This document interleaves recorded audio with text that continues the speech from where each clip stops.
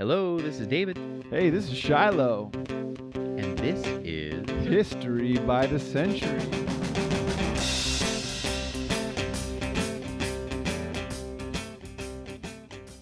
Man, it's good to see you, Dave. How are you?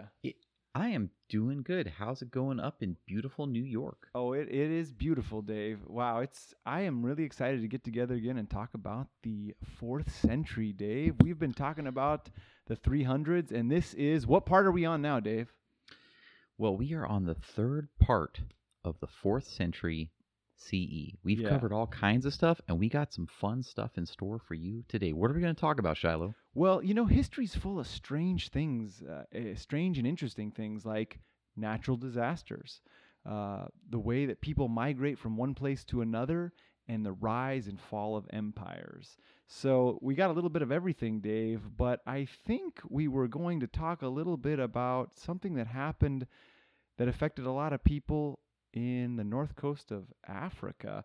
But taking a little throwback to our last episode, we just finished up talking about the Huns, I remember, right, Dave? That's right. And if you were living back in the 4th century, there was a number of things that you could face. You could face the Huns. If you were living in North Africa, you could face a tsunami. You've heard of a Sharknado. Maybe you could have had a Hun-nami.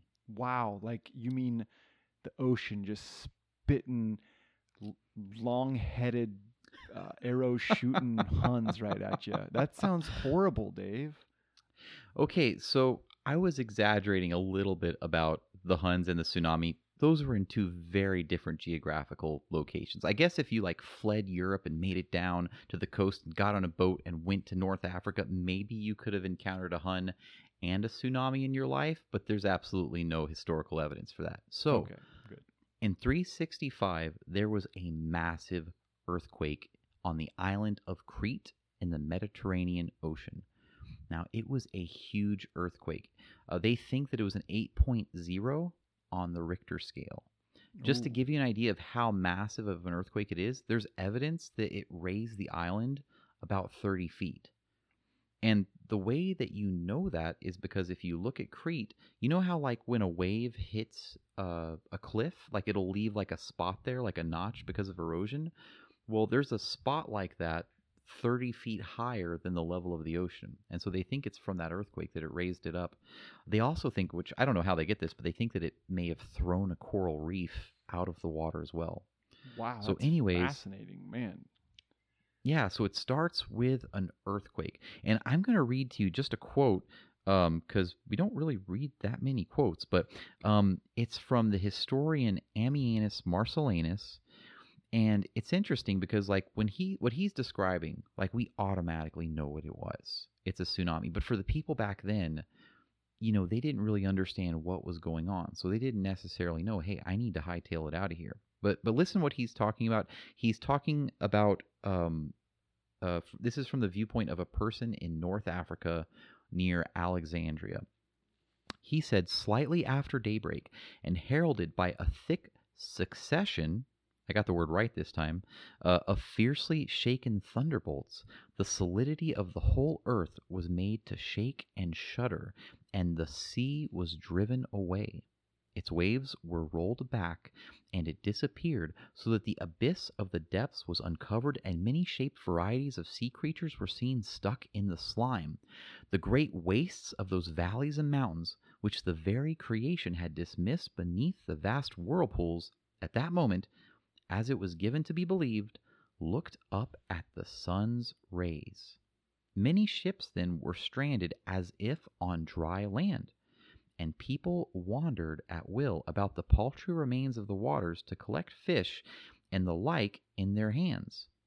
Then the roaring sea, as if insulted by its repulse, rises back in turn, and through the teeming shoals dashed itself violently on the islands and extensive tracts of the mainland. So clearly what he's describing here is the three phases of a tsunami. You have an earthquake, you have the water receding, and you can see the mountains and valleys that were underneath there, and then you have the tsunami. which, of course, is not a word from the Mediterranean. It's a Japanese word. And Shiloh, do you know where the word tsunami comes from? Yeah, it's now would be a good time to take a minute to talk about what a tsunami is. I know you mentioned the three phases of a tsunami, but what these people would have seen would have been terrifying. Can I just ask you a question, Dave? Do you think you could have outrun a tsunami? I was doing a little research, and I think when the water first goes down, you might have about 30 minutes sometimes to get out of there. So, you think you got about but 30 once minutes. once you see that wave coming, there's no way you can outrun it. You're not outrunning. Okay, so a tsunami, like you mentioned, is not it's not a word from Alexandria, and it's not a word from the Mediterranean. It's a Japanese word. Su meaning harbor, nami meaning wave. So you're talking about a harbor wave. A tsunami wave can be as high as 100 feet. I'm going to take a quick guess at meters and say that's 75 meters, 70 meters. I think it would be more like 30. Okay, I know that it's not 30. So all those that are listening in a country that is not the United States, 70-meter high wave that's traveling up to 500 miles an hour, or again, to all those listening in a country not in the United States, you're talking about 750, 800 kilometers an hour. So no, Dave, you can't outrun a tsunami. Those things are big and fast. So I Googled it. 100 feet is Yeah. 30.48 meters. Wait a minute. Hold on. I was off by half of a meter there, Shiloh. Okay, well, you know what? I'm not good at math. So, yeah. See, this is why America doesn't go to the metric system, because of Oh, people like us. I know. It would just cause chaos. It would be as bad as a tsunami hitting us. All right. So, Yeah. Dave, So speaking of, this was in the minds of people for a long time, this tsunami, wasn't it?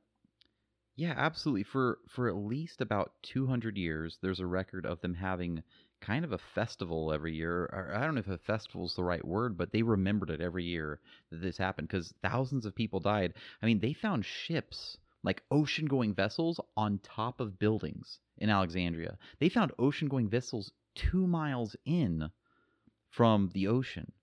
Now, Shiloh, I got a would you rather. Oh, boy. So, would you rather outrun the Huns or outrun a tsunami? Oh, man. I got to tell you, the Huns really scare me. I almost think that maybe I might have a better chance at trying to outrun that tsunami. I mean, because how fast do tsunamis go? Like once you see the wave and it's coming at you. Well, like I said, we mentioned it could travel up to 500 miles an hour. Now that isn't saying that they all travel that fast, but a horse doesn't obviously travel that fast. But I feel like when they start shooting those arrows at you, those Huns, like we talked about in the last episode, that or the jerky might get me, one or the other. But I had to mention the Huns jerky just because I like it so much, Dave. But while we're talking about Alexandria. Dave. Oh, can I just mention one more thing before we go on to your thing? Oh, yeah. Yeah, sorry. That kind of came out mean. I didn't mean to come out mean. I'm sorry about that. But I haven't talked about Rome in 5 seconds, and so I have to. But, they didn't really know who to blame. When something like that happens and you're like, who do you blame? They don't know that there's an earthquake and tectonic plates and stuff like that. And so you had two groups of people, and this is where they put the blame. So you had the polytheists, the pagans, and Julian the Apostate, who we call Bizarro Constantine, had died 2 years before this, and they felt like it was the gods punishing them for Julian the Apostate getting killed. Interestingly, the Christians thought that it was God punishing them for Julian, I guess, not getting killed soon enough. So I guess the scientific consensus of the time is, no matter how you look at it, it was Julian's fault. Wow, it always comes back to Julian, doesn't it? Yeah, sorry, that was my footnote to a footnote of last week's footnote, or last month's footnote. Yeah, that's, man, like you said, going back to Rome again. And now we're going to take a break to hear a word from our sponsor. In a world plagued by the Huns, one man thought his refuge was the sea. This summer, prepare to see how wrong he was. Prepare yourself for the Hanami. Everybody run! There's a giant wave full of Huns coming! How big of a wave is it? It's like at least 100 feet. How much is that in meters? I don't know, like 80 meters? Wait, 80 meters. Isn't that like 264 feet? No. That's more like 34 meters. Wait, I'm just trying to figure out, like, whose feet here we are discussing exactly, and what in the world is a meter anyway? I'm just wondering how fast it's going. Oh, for the love of... Look, it's really big, it's really fast, and it's full of Huns! In a movie the New York Times is calling, "Please don't contact us again, we're definitely not seeing it." And the Washington Post's biggest competitor in the East Belfordshire township of Westchesterville 10 is calling it a footnote to a footnote to a movie's footnote. Hanami. The waves are about to get a lot more stabby.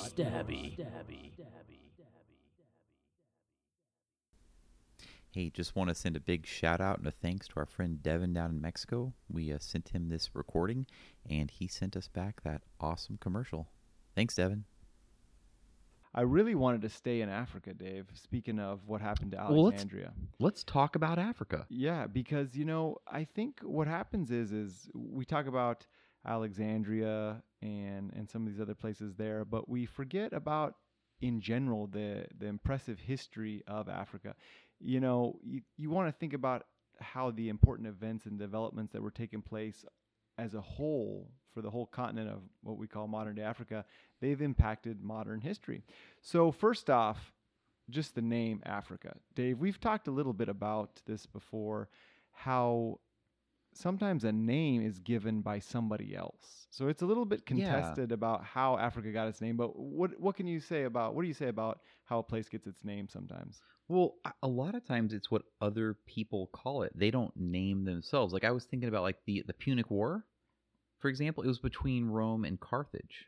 There was no Punic in there. It was because the Romans thought the Carthaginians were Phoenician. And their word for Phoenician sounded like Punic, so they called it the Punic War. Or you have people like the Quakers. That name was given them by other people, kind of making fun of them. A lot of times, kids use nicknames. Sometimes when you're the new guy at work, you might get a nickname that you may not care for, that may stick with you for longer than you care to remember. I'm going to change the subject. But yeah, it seems like sometimes whole groups of people can get nicknames that just kind of stick. Right. Yeah. And Africa is no exception. When we hear that name, it's disputed on to where that name came from. But it's funny you mention, the Romans or the Greeks.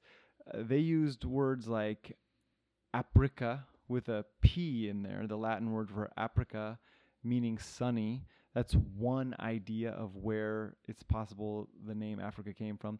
But again, this is something that was given to this continent from someone else, the Romans in this instance. But Africa today is now home to more countries than any other continent on the world. It's very diverse culturally. Historically speaking, Africa has been very diverse and had an interesting past. So we've heard some amazing stories from the North African coast and places like Egypt and Ethiopia. But we don't have as many written records from places like Central and West Africa. And what's happened is that's led some to think wrongly that the people of Africa were more primitive or they were less developed. But that's simply not the case. There were impressive developments in West Africa, for example. And first and foremost, I wanted to mention the Empire of Ghana. So, Dave, have you heard of the Empire of Ghana? I've heard of the country, but I've never heard of the empire. That's a great point, Dave, that you bring up the country of Ghana.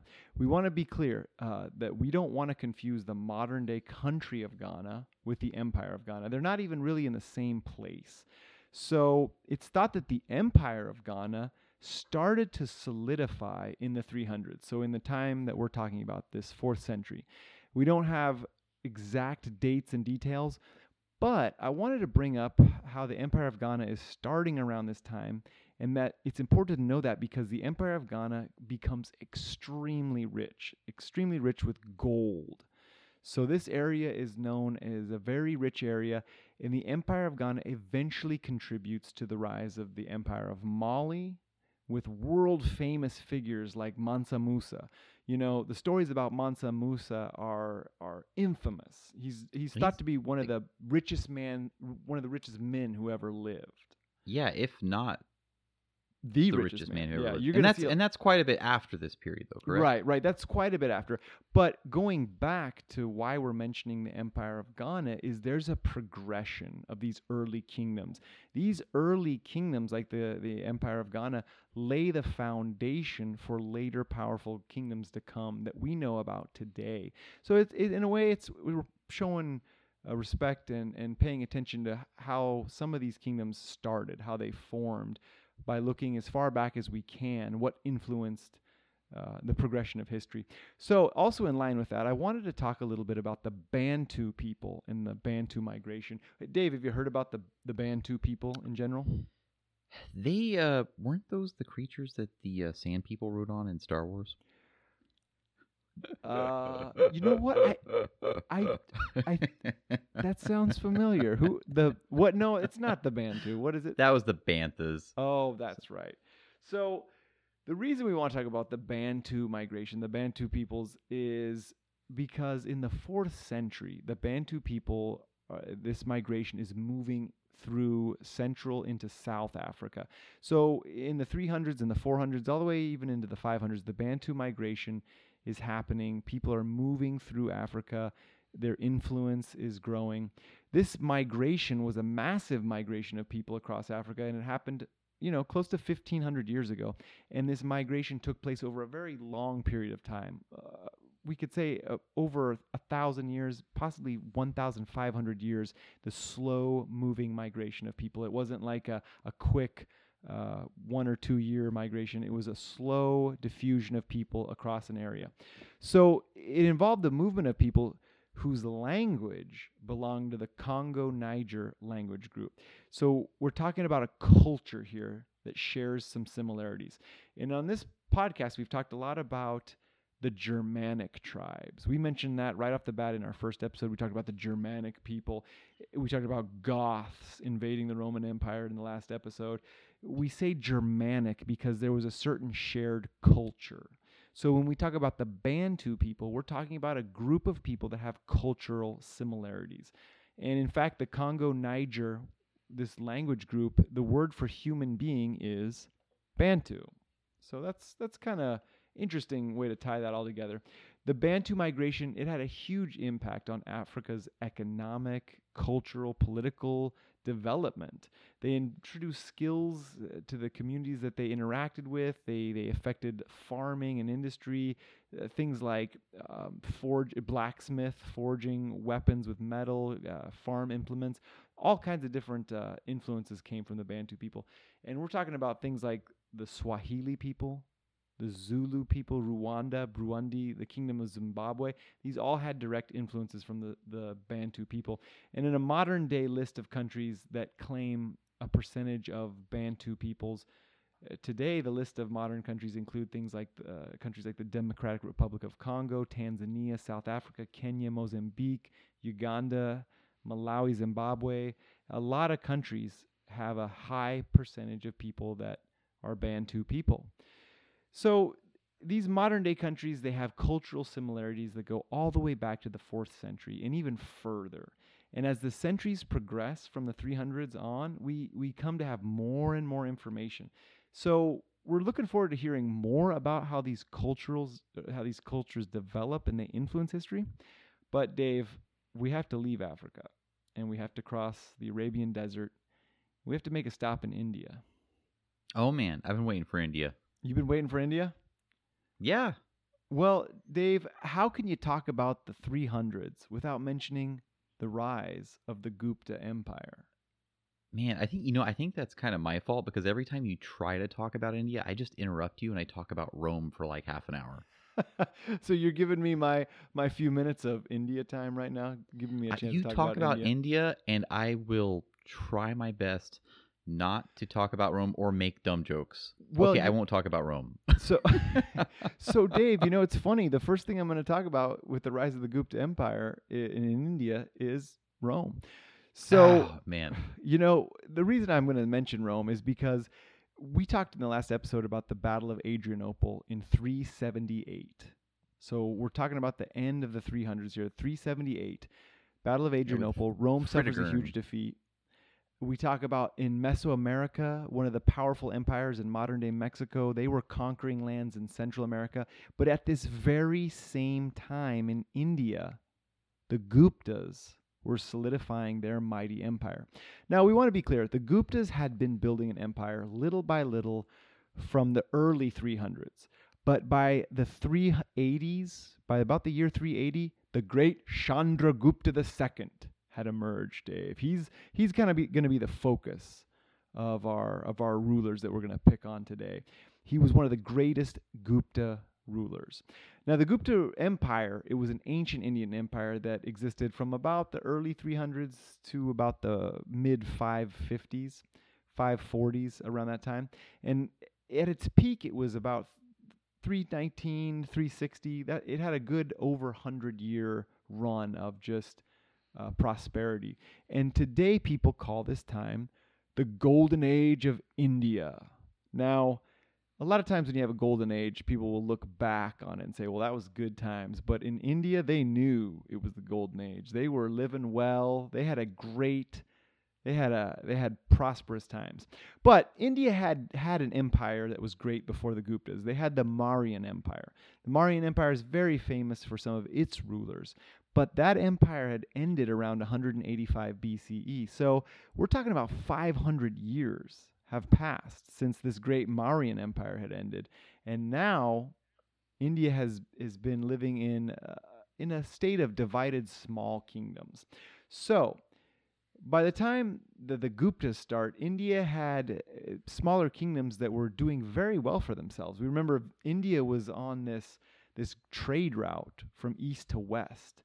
They were at the crossroads. So a lot of these empires, they were doing very well independently. But the Guptas, they were able to unite these kingdoms. The Guptas, they started out as we could say a small family-run operation. They expanded little by little. They consolidated their power. They united the small kingdoms of India.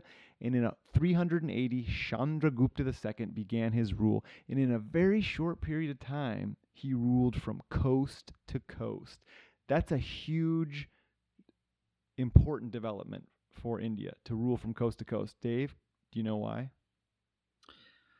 I'll give you a clue.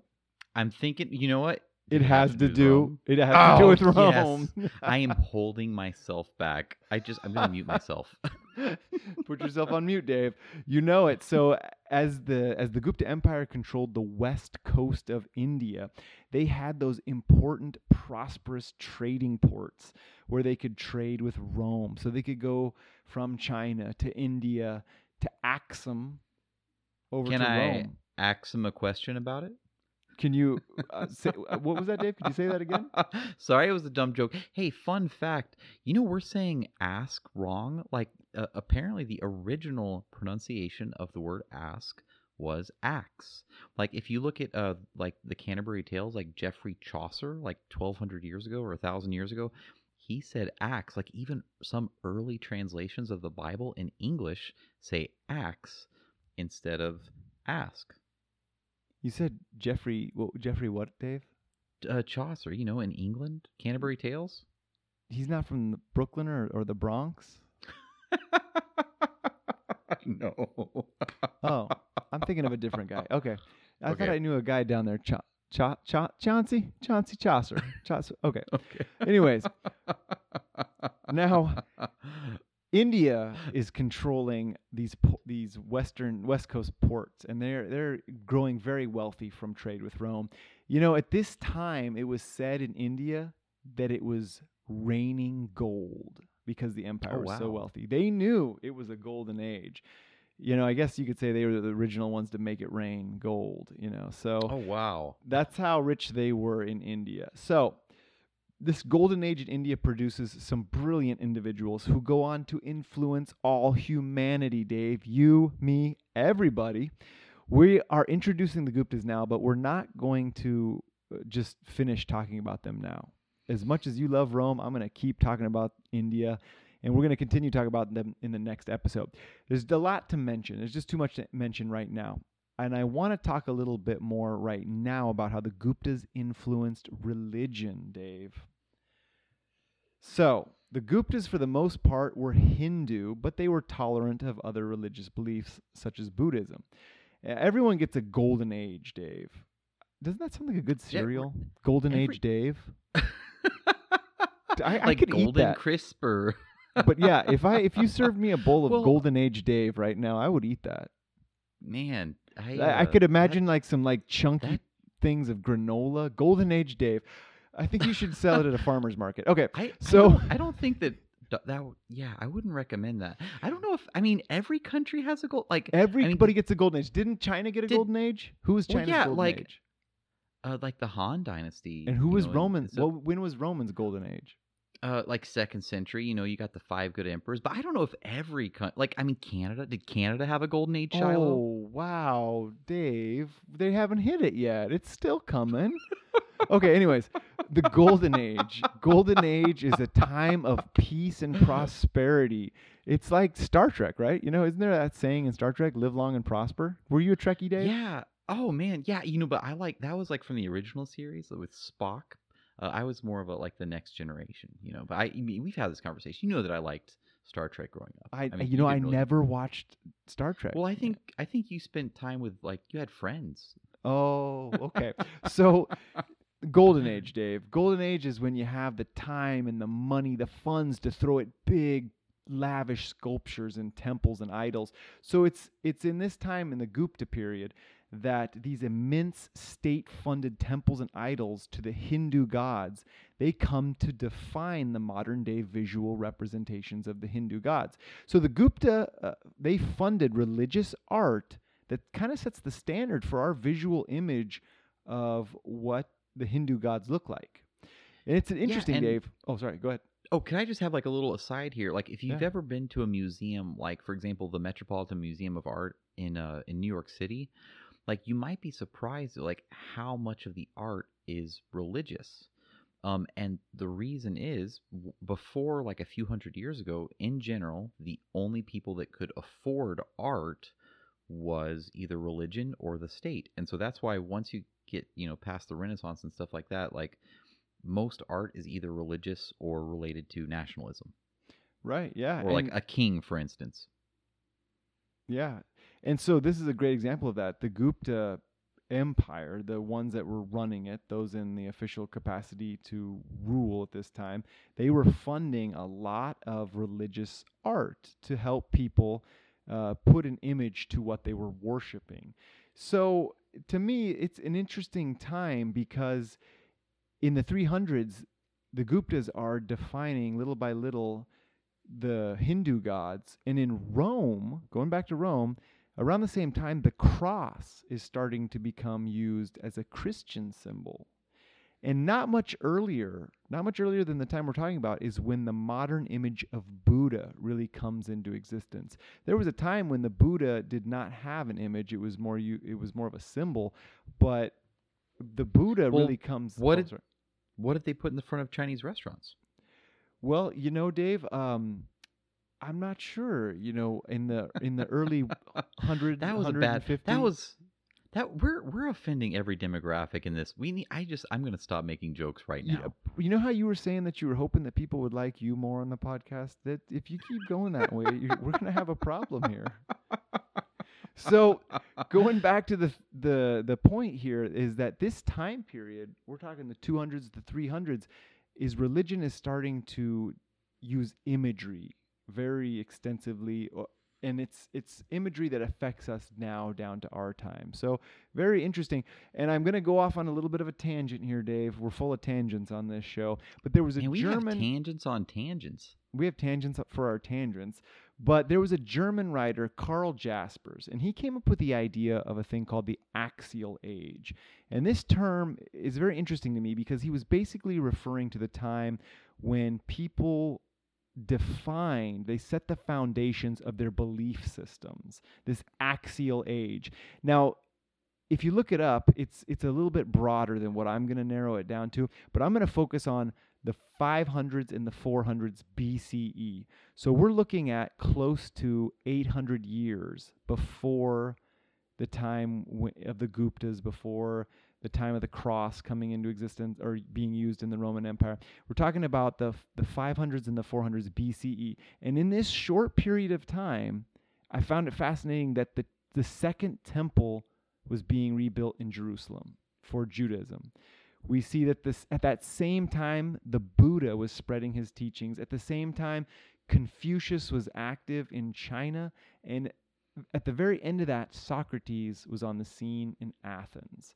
So we see a very influential time, and it's a little broader than what I've just described, but it's a term called the axial age. I'm bringing this up because I feel like the 300s became a very important time in the progression of religion. They introduced a visual element for personal worship of the gods, and we see how the government was very much involved in that. So we see a very strong tie with government and religion. And so I know I went off on a tangent there, but the influence of the Guptas on the visual representation of the Hindu gods it's huge. And going back to Chandragupta, just real quick, a brief nod to the Indian Golden Age and the symbol of their advanced ability to produce just quality work is the pillar at Delhi. So this is it's an interesting testament to the Gupta Empire. We're going to put a picture up on our Instagram, Dave. I'll give you that picture. At History by the Century. Yeah, that's right. It's a 1,600-year-old iron pillar with an inscription by Chandragupta, and it's a testament to the great abilities and the technologies of this Indian empire. The reason it's so impressive, it's a 1,600-year-old iron pillar that has not rusted. So how did they keep it from rusting? These people built stuff to last, Dave. So, I give them a lot of credit. And there's so much to talk about in the way of science and literature, but we're going to continue with that in the next episode. Right now, Dave, we're going to your hometown or your home country. We're going to talk about Texas? We're talking about, Texas? You know what's funny? Like, I was talking to my wife the other day about why people in Texas know so much about Texas history. We take a year, 7th grade history class is Texas history. So think about this. Like, we take a year of world history and a year of Texas history. So that means we spend as much time learning about the history of the entire world for thousands of years as for like the last 150 years of one state and one country. Well, Texas was its own country, so, For a little bit, just a little bit. Did Texas have a golden age, Dave? Oh. All right. So, no, we're talking about your other homeland, Dave. Britannia. I like how neither of us, tried to answer that question. Let's stay away from this. So, we're going to Britannia, Dave. We want to focus on the latter half of the 4th century, the 350 to the 400 range. So the reason that we want to talk about it is because at this time, Britain is thoroughly Roman, Dave. It's important to realize that every part of Britain has that, for the most part, there are some outlying areas of Britain that don't have that Roman influence, but the part that is Roman is thoroughly Roman. They enjoy the luxuries that Rome has to offer. What's interesting is that Britain is very hard to defend against other invading or raiding groups. So it requires a pretty substantial military force there, but it's not a huge money producer. You think about Spain, Hispania at this time, they were producing a lot, and they didn't require much defense. So, it was kind of like a little cash cow over there. Not so much in Britain. Britain required some defenses there. And what I think is interesting about Britain is it was kind of like a farmer's market. Britain kind of had its little thing going on. It was like, man, they produced some really cool stuff. It was internal, but it was thoroughly Roman. That's the point. But what's going to happen is that Rome is going to leave Britain, and then it's really going to get crazy in Britain. But what I want to Man, mention you don't want to is, be at a farmer's market when the police presence leaves. yeah, right. I mean, you think about it. All of a sudden, some vigilantes are running up and down the streets, stealing the homemade bars of soap and the honey. It's like nobody A soap wants fight that. ensues. Yeah. So Funny shaped carrots and cucumber. I'm sorry. Go ahead. yeah, So yeah. back The to pickles. Britannia. Who's gonna take care of the pickles? Artisan pickles. Yeah. So the point is that Rome is going to leave Britain, and one of the misconceptions that comes out is that as soon as Rome leaves in the early 400s, the Angles and the Saxons and the Jutes come in and just take over and they ravage everything. But in the next episode, we're going to talk a little bit about the misconceptions there, that's not exactly what happened. So just kind of giving that as a teaser for the next episode. At this point in Britain, they're thoroughly Roman, and they are enjoying all the luxuries of Rome, but that is about to change. There is a calm before the storm that is on the horizon. Leaving from Britain, though, Dave, where are we going to next?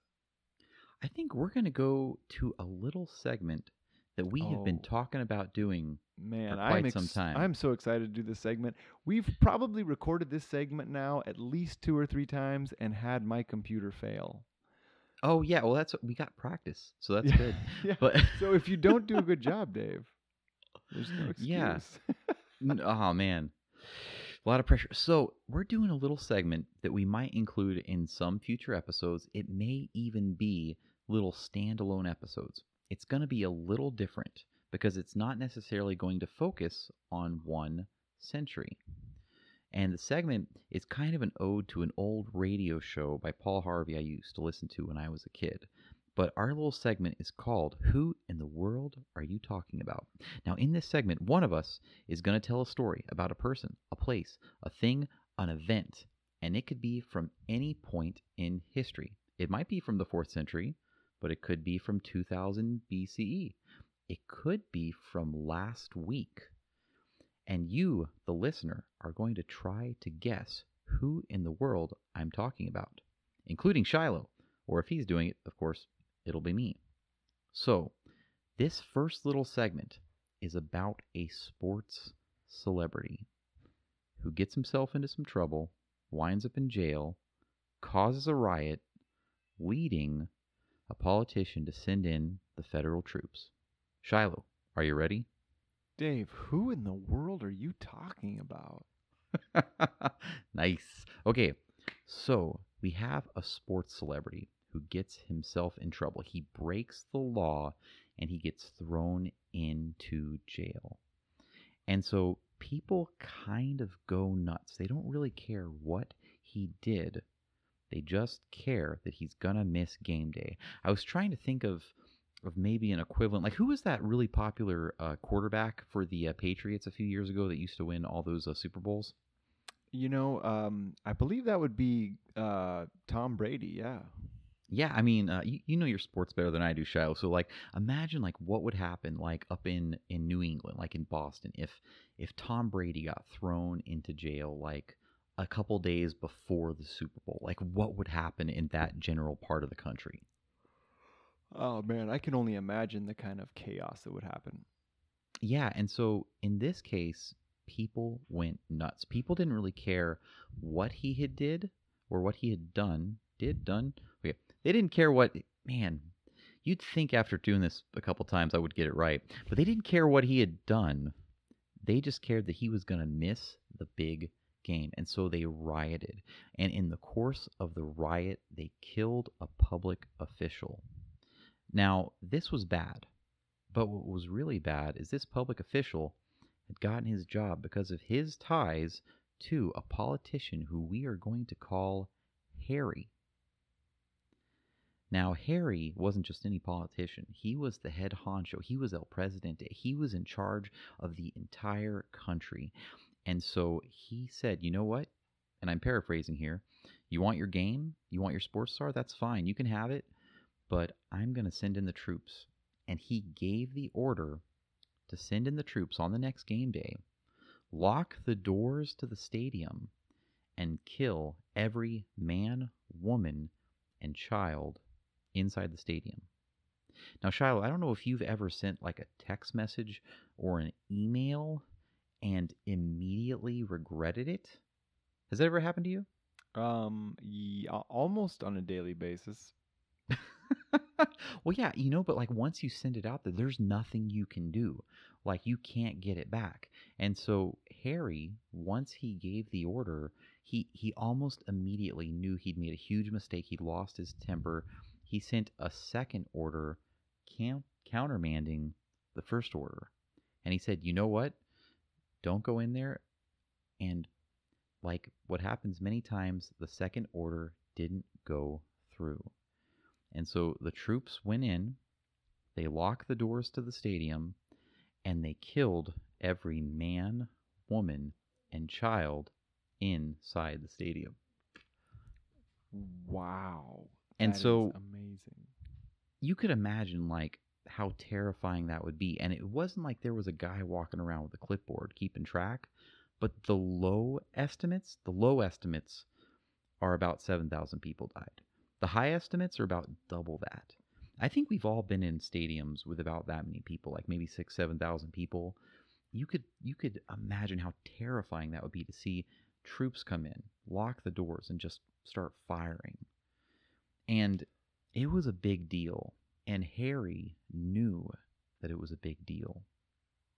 He didn't know what to do, but if anybody in his situation knew that they were kind of done for, because I mean, if you're in a democratic country, you might get impeached.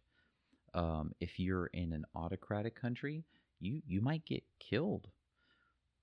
And so Harry didn't know what to do. But the next Sunday, he decided he was going to go to Mass because he considered himself a good Christian. Interestingly enough, when he got to the church, the local bishop wouldn't let him in. He said, "No, you've done something horrible. You cannot attend communion until you have repented." Now, you would think if you had just killed 7,000 people, what's one more? What's 7,001? But apparently, Harry was a bit of a true believer. He knew that he'd done something wrong, and he genuinely thought that his eternal salvation was in jeopardy. So for the next few months, he tried to repent. You know, he wore common clothes. He didn't dress like the ruler of a country. And after several months of doing this and praying and begging, the bishop said to him, "Hey, you know what? You've been forgiven." It was Christmas Day. He said, "You can attend Mass. You can attend communion." Now, this would have been an interesting story and also a horrific story. But what happened next is really what changed the world. Now, we don't know if it's a coincidence. We don't know if it was due to guilt. It's possible that a lot of these events have been changed over time. It may have even been a backroom deal with the bishop.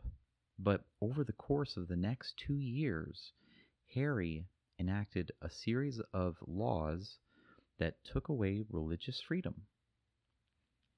Now, if this had happened in any country, it would have been a big deal. But in this country, it was an even bigger deal. And that's because Harry was in charge of the most powerful nation on the earth. Now, I'm calling this ruler Harry, and you might be thinking in your head that that's probably short for Harold, Harry. But I'm actually giving you his title, Harry, Hairy, like somebody with a lot of hair. Because back then, people had 3 names. They had a first name, they had a family name, and then they had something called a cognomen. Now, a cognomen was a nickname that was given to your family. We talked about nicknames earlier. A cognomen was a nickname for your entire family. And it just so happened that the first ruler of this country had the cognomen Harry, or in Latin, Caesar.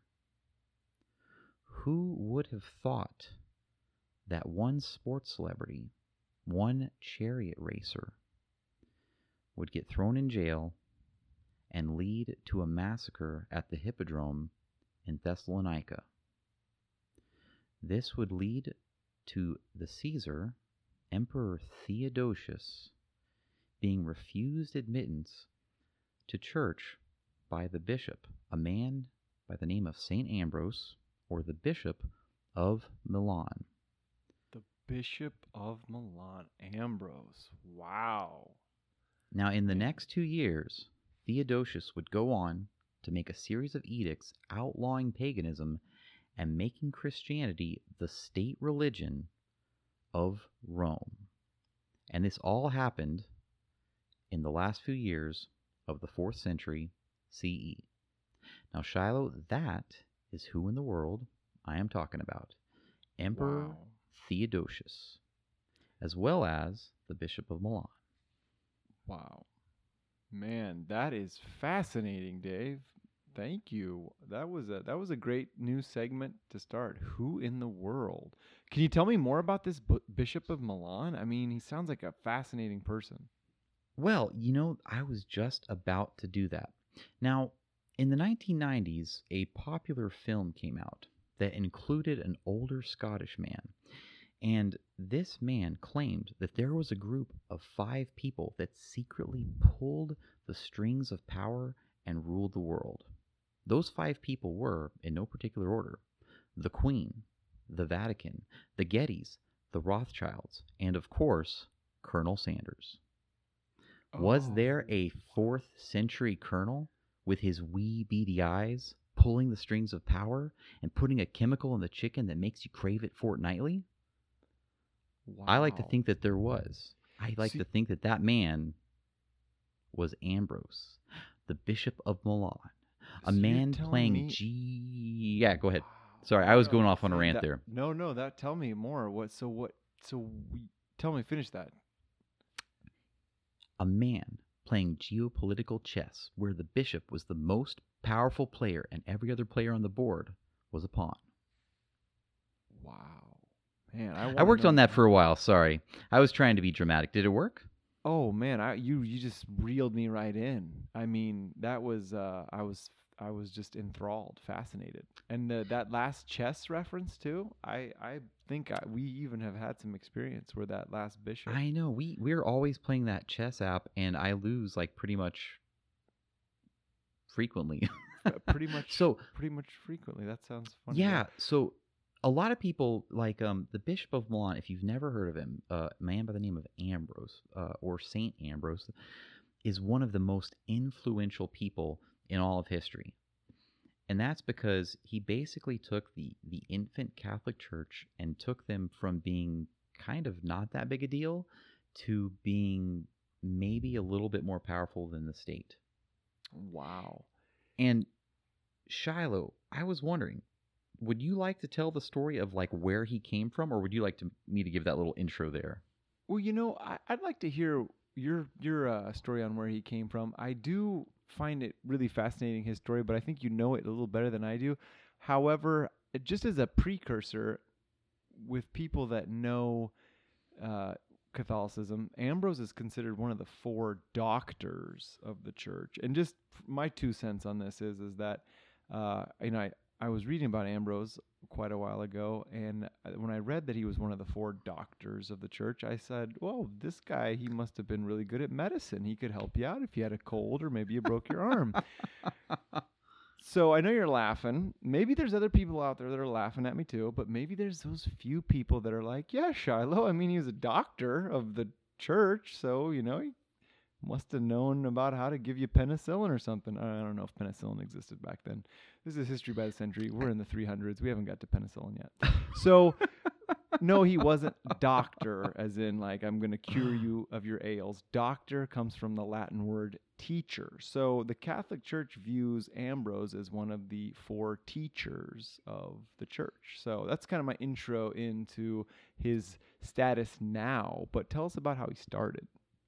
Well, it might help to kind of set the stage for what was going on in Rome at this time. Now, we talked about, like, in Diocletian's time in a previous episode, you have the Tetrarchy, you had rule by 4. Now, it kind of went back and forth over the years, but at this point, you have rule by 3. You have 3 emperors, and you have Rome split into 3 parts. You have the east with Theodosius, you have the west with Gratian, and in the middle, you have Italy with a guy by the name of Valentinian, and that is where Ambrose lives. The capital is in Milan. Ambrose is in Milan. And so you have it split into 3, and also ideologically, Christianity is split into 2. You've got 2 main groups. You've got the Arians and you've got the Nicaeans. And to give like the short one-sentence oversimplification, the Nicaeans believed in the Council of Nicaea, that basically God and Jesus were the same. The Arians believed that they were 2 separate people. Okay, that's the short history by the century, 1-paragraph summary of what is going on. And so in Milan, where you have Ambrose, Ambrose was a political leader. He was a prefect. So he was not a bishop. He was not a priest. He was just basically like a very powerful mayor. And something happened. The bishop died, and people went nuts because the Arians wanted an Arian bishop, the Nicaeans wanted a Nicaean bishop, and everybody was basically rioting and going nuts. And so Ambrose, who's the prefect, comes in to kind of settle everybody down, and everybody likes him and respects him because, well, for one, he is a Nicaean, so of course the Nicaeans like him, but he treats the Arians really well.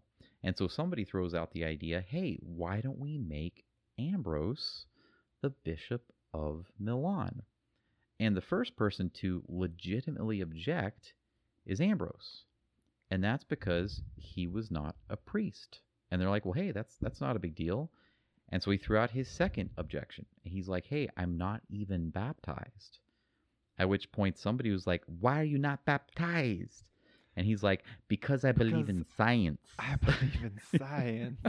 So you're telling me that Ambrose got made a bishop, but he wasn't a Christian, and he was a political figure. Yeah, and so wow. yeah, if you put it in modern day terms, it would be kind of like if the Pope died and they made the mayor of Rome. They made Tom Brady the Pope. Right, yeah. He was like, I'm not, yeah. I was a chariot racer that got arrested. Now they're making me Pope.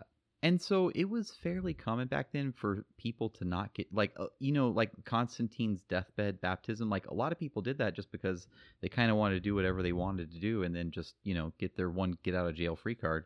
But so anyways, they baptize him real quick. They make him the bishop. And if that was the end of the story, it would be kind of an interesting story, like somebody who's not baptized and not a priest becoming the bishop. But from that point on, he kind of gets into several situations where he gets into a staring contest with the most powerful person in the nation and wins. And we've talked many times about, like, especially in Rome, like, if the emperor didn't like somebody, like, what could they do to them? Well, if the emperor doesn't like you, you're dead. Yeah. So to stand up to the emperor and survive, like, that's kind of a big deal. But to, like, win, get your way, it's an even bigger deal. And so just a few little examples of that. So shortly after he becomes bishop, Valentinian, the emperor where he lives, dies. He apparently died of, like, an anger stroke. He was yelling at somebody, he was screaming, he was losing his temper, had a stroke, and died. Now, it's not funny if somebody dies from a stroke while losing their temper. But if you're the person getting yelled at, it might be a little funny. Yeah, if you're the person getting yelled at, especially if I'm going to say it, if you're a Germanic tribesman, because I believe that's who he was yelling at. I think that's who it was. Yeah, he was yelling at some Germanic peoples. That they had to laugh a little. He basically never ever took, like, envoys or diplomats from other country, and then, like, the one time he did, he dies. But so he dies, and his 4-year-old son is made the emperor. So you've got a power vacuum. And who steps in to fill that vacuum? the Bishop of Milan, and also his mom, but the Bishop of Milan. And so he's kind of pulling some strings there. And then over in the western area, you've got Gratian, who's like a teenager, young guy, and he's also a Nicaean, so he's looking to the bishop for advice. And the bishop tells him, well, hey, you know what you should do is you can't really make paganism illegal, but why don't you defund it? Which, I mean, that's a political move people do today. Like, if you can't make something illegal, you can just stop paying for it. And so he defunded polytheism. He even took the altar of victory out of the Senate house, which is the goddess Nike. And they were like, hey, you can't take this out. And he's like, hey, just do it. And that's where we actually no, he didn't really say that. But but it was kind of a big deal. And the reason it was a big deal is because this was his religion. He was the emperor, so he was the Pontifex Maximus. He was the high priest. And they brought that up. They're like, you can't defund us because you are the Pontifex Maximus. And so Gratian goes to the bishop. He's like, hey, what am I going to do? And Ambrose is like, well, you just need to step down. You need to give up the title Pontifex Maximus. And so for the first time in hundreds of years, the head of state is no longer the head of religion. He just gave away a huge chunk of his power to somebody else. Fun fact, do you know who the current Pontifex Maximus is? Tell me, Dave. It's the Pope. Right. Yeah. So he gave that away. So, like, if you're keeping track, the score is Bishop 1, State 0. And there was a ton of other things. Just like real quick rundown of a couple of them. Justina, the mother of the Empress, or the mother of the Emperor, she wanted to have just one Arian church that she could go to because there weren't any. And the bishop told her no. Like, she tried to kind of have like a sit-in in one of them, and his people went in. And you remember, like, Occupy Wall Street? They had like Occupy the church, and Justina backed down. It was like Bishop 2. They were just State camped 0. out there eating some beans on an open fire. Occupy the church, yeah. Yeah, That's fascinating. We're getting into a general by the name of Maximus in England, in Britannia. And I just want to say, like, we've talked about names here, but like, why does Maximus not become like a common name now? Because it is a really cool name, and it was like kind of common back in Roman times. It seems like every 100 years you had like a general named Maximus who tried to take over the empire. Yeah, Maximus was a pretty cool name. It means the greatest. Yeah, I didn't pick that for one of my kids' names because it was a little too common, actually. Oh, really? Huh. Yeah, I mean, well, there everybody you go. got named Maximus. Fritigern's pretty cool, man. Yeah, but so Maximus comes down there, he deposes Gratian, unfortunately, kills him, and he's coming for the Middle Empire. And so you've got Maximus, a general, at the head of an army. He's coming for Italy. And who do you think that Justina and her young son send to meet this army? Do they send another army? Do they send a general? Do they send a diplomat? No, they send the bishop. Ambrose goes up there and he basically stalls for time. He tricks him. He's like, when he'd ask him a question, he'd be like, oh, I don't have authority to ask that. And, I have to go back and get permission. And in the meantime, they reinforce the Alps. Ambrose goes back and Maximus can't do anything. And so for a few years, they have this uneasy peace between the three sections of the empire. You got Maximus in one corner, you've got Valentinian and Ambrose down in Italy, and over in the east you have Theodosius. So they had a bit of a stalemate. It was, some people might even call it a Mexican. Shiloh, can I say Mexican standoff? Dave, you're in Italy right now. You can't say. All right, hold on. Let me pull up my dictionary. All right, hold on. So Mexican standoff. It's considered it's officially considered a stalemate of a confrontation of two or more people where no side can win. Perdona, mi amigo, porque no entienden la cultura, es muy ofensivo. Yeah, Dave, I guess you can use it right now if you want, I guess. Okay, cool. So they had a bit of a Mexican standoff, a three-way standoff. Nobody could really attack the other one and get the whole pie, all of Rome. If Emperor A attacks Emperor B, well, B and C team up on Emperor A, and who knows, maybe the Parthians or the Sassanids invade from the other side. There's nothing anybody can do until our old friend dies. You know who I'm talking about, Shiloh. Actually, maybe you don't know who I'm talking about. We talked about him in the first part of the 4th century when he was just a fetus. Fetus, yeah. That's right. Over in Persia, the Sassanid king Shapur II finally dies. He had just reigned for 70 years. That's a His long son time. comes to power. Yeah, his son comes to power. Shapur III, he knows that he's not very powerful, so he makes a deal with Theodosius. They have a peace treaty, and so Theodosius has the power to go and attack and get all of Rome. But Maximus knows this too. So what does he do? He attacks Italy. He goes for it. And what's interesting is the imperial court fled over to Theodosius, but you know who stayed behind? The Bishop of Milan. of Milan. Which, okay. you have to hand it to him because he's like, you know what? You can't kill me.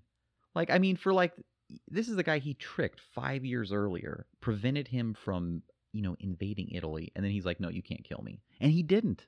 He was that powerful that he couldn't kill him.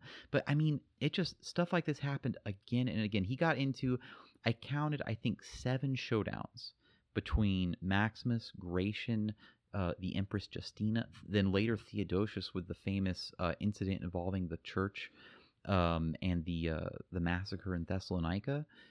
And he was like the kingmaker. Everybody looked to him.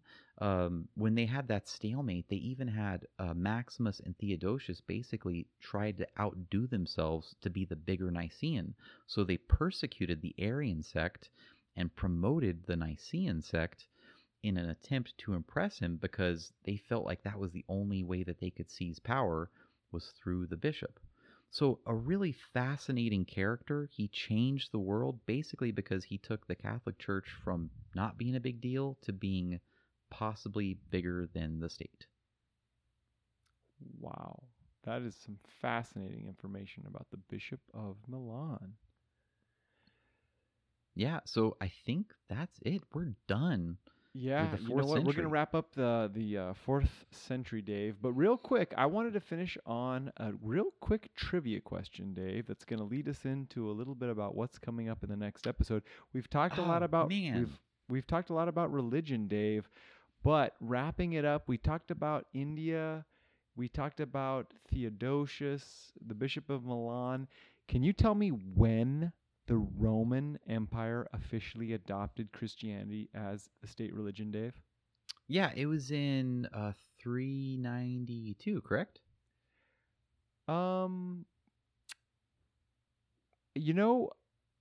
we'll have to Am I go wrong? back. I'm looking at my notes, and I'm reading that 380 was the Edict of Thessalonica. So the Roman Empire became a Christian state. Oh, sorry. Go ahead. No, you're absolutely correct. But it was a series of edicts, and it wasn't until, I believe, 391 or 392 where they officially outlawed paganism. Okay. And so it kind of like set it in stone. It wasn't like there was one thing. It was a few things. Okay, so that's what's going to lead me to my next question, Dave. This is the big moneymaker. I feel like Rome was a little like they had to adopt Christianity little by little in steps. So we had the Edict of Thessalonica. You had there was more edicts that came, but the real question is, who was the first national state? What was the first government apparatus or state to adopt Christianity? Oh, I know this. I believe it was actually Armenia, correct? You got it. What was the second, Dave? Oh man, I'm gonna guess Rome because that's what we're talking about. Well, that's a really great guess. Some people say it's not really super official, but right next to Armenia is the country of Georgia, not Georgia. Oh, that's right. In the United States. Right, not Georgia, but not Georgia. Georgia, but Yeah. Georgia. No, not Georgia, but Georgia. And then the third, this is for all the money right here, Dave. Yes. The third nation to adopt Christianity. Let me give you a hint. It's not Rome. We mentioned them one time in the podcast this episode. Really? Man, I have no idea who it is. We are going to talk about in the next episode the kingdom of Axum, Dave. The kingdom of Axum. So that's what's coming up. We're going to talk about the Kingdom of Axum, the third nation to adopt Christianity. In fact, they were putting a cross on their coinage in the 320s and the 330s. So they adopted Christianity pretty early. Very interesting story. And the Kingdom of Axum is very important in the whole consideration of trade with the Roman Empire. So also, what to look forward to, Dave, we are going to talk about the fall of Rome, one of the biggest events in, we could say thousands of years, the fall of Rome. Anything else you want to mention that we're going to talk about next episode, Dave?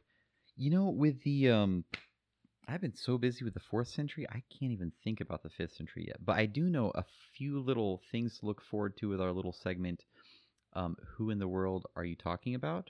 A couple fun little future mini episodes to look forward to are the worst fire chief in all of history and Al, the man who saved the world.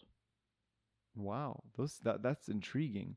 Well, Dave, we're going to talk about the fall of Rome. We're going to talk about the Axum Empire. We're going to talk about what happens to Britain when the powerful central government that maintains order just decides to pack up and leave overnight, and all of a sudden you have to say, who's going to keep an eye on the farmer's market? And Dave, who does Cookie Monster have to thank for helping keep track of his cookies? That's all in the next episode, Dave. We have a lot of people to thank. We appreciate all the people that have written in and rated the podcast, and also those from countries all over the world that have listened. It is absolutely becoming an obsession, but kind of a fun little thing that me and Dave talk about all the time. He'll text me in the middle of the night and say, Canada. No, I mean... He'll say Canada downloaded an episode. So whoever you are in Canada, it is the golden age. Don't let Dave say anything bad about Canada. We love you. I'm not going to talk. No, there was a pretty awesome review. I liked it on Apple Podcast. It said that you make my hour and 15-minute commute feel like 45 minutes. Okay, so awesome. I'm going to take... Why is it that every person that does a podcast says, hey, I'm not very good at math? It's because you're talking on a microphone, and obviously...